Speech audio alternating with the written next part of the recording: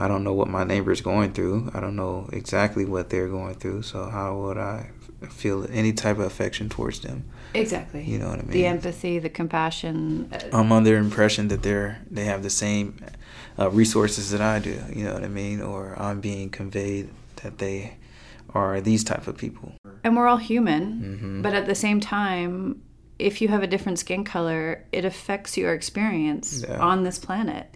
And so we can't be ignorant to the fact that even though we're all human, color does matter in the sense that it creates a different experience. It does. So where are we right now? Oh, we're in Great Washington, D.C., a.k.a. Chocolate City, And why is it called Chocolate City? Because there's so many black people.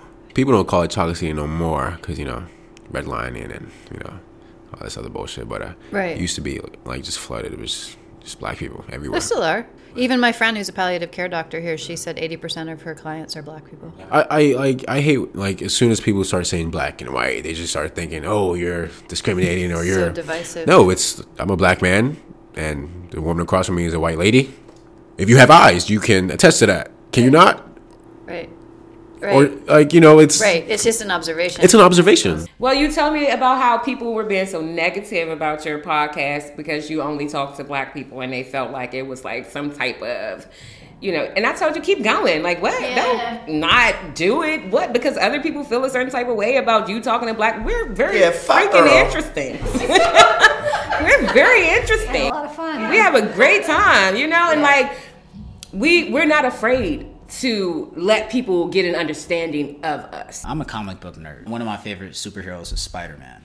And Stan Lee actually made Spider-Man have a mask and not be able to show his face because it to symbolize that you could be anybody and be a good guy. So you didn't really have to be a specific color in order to achieve good. Right. Now, just recently, they just made a black Spider-Man who's also biracial. Miles Morales. He's biracial, black and Mexican.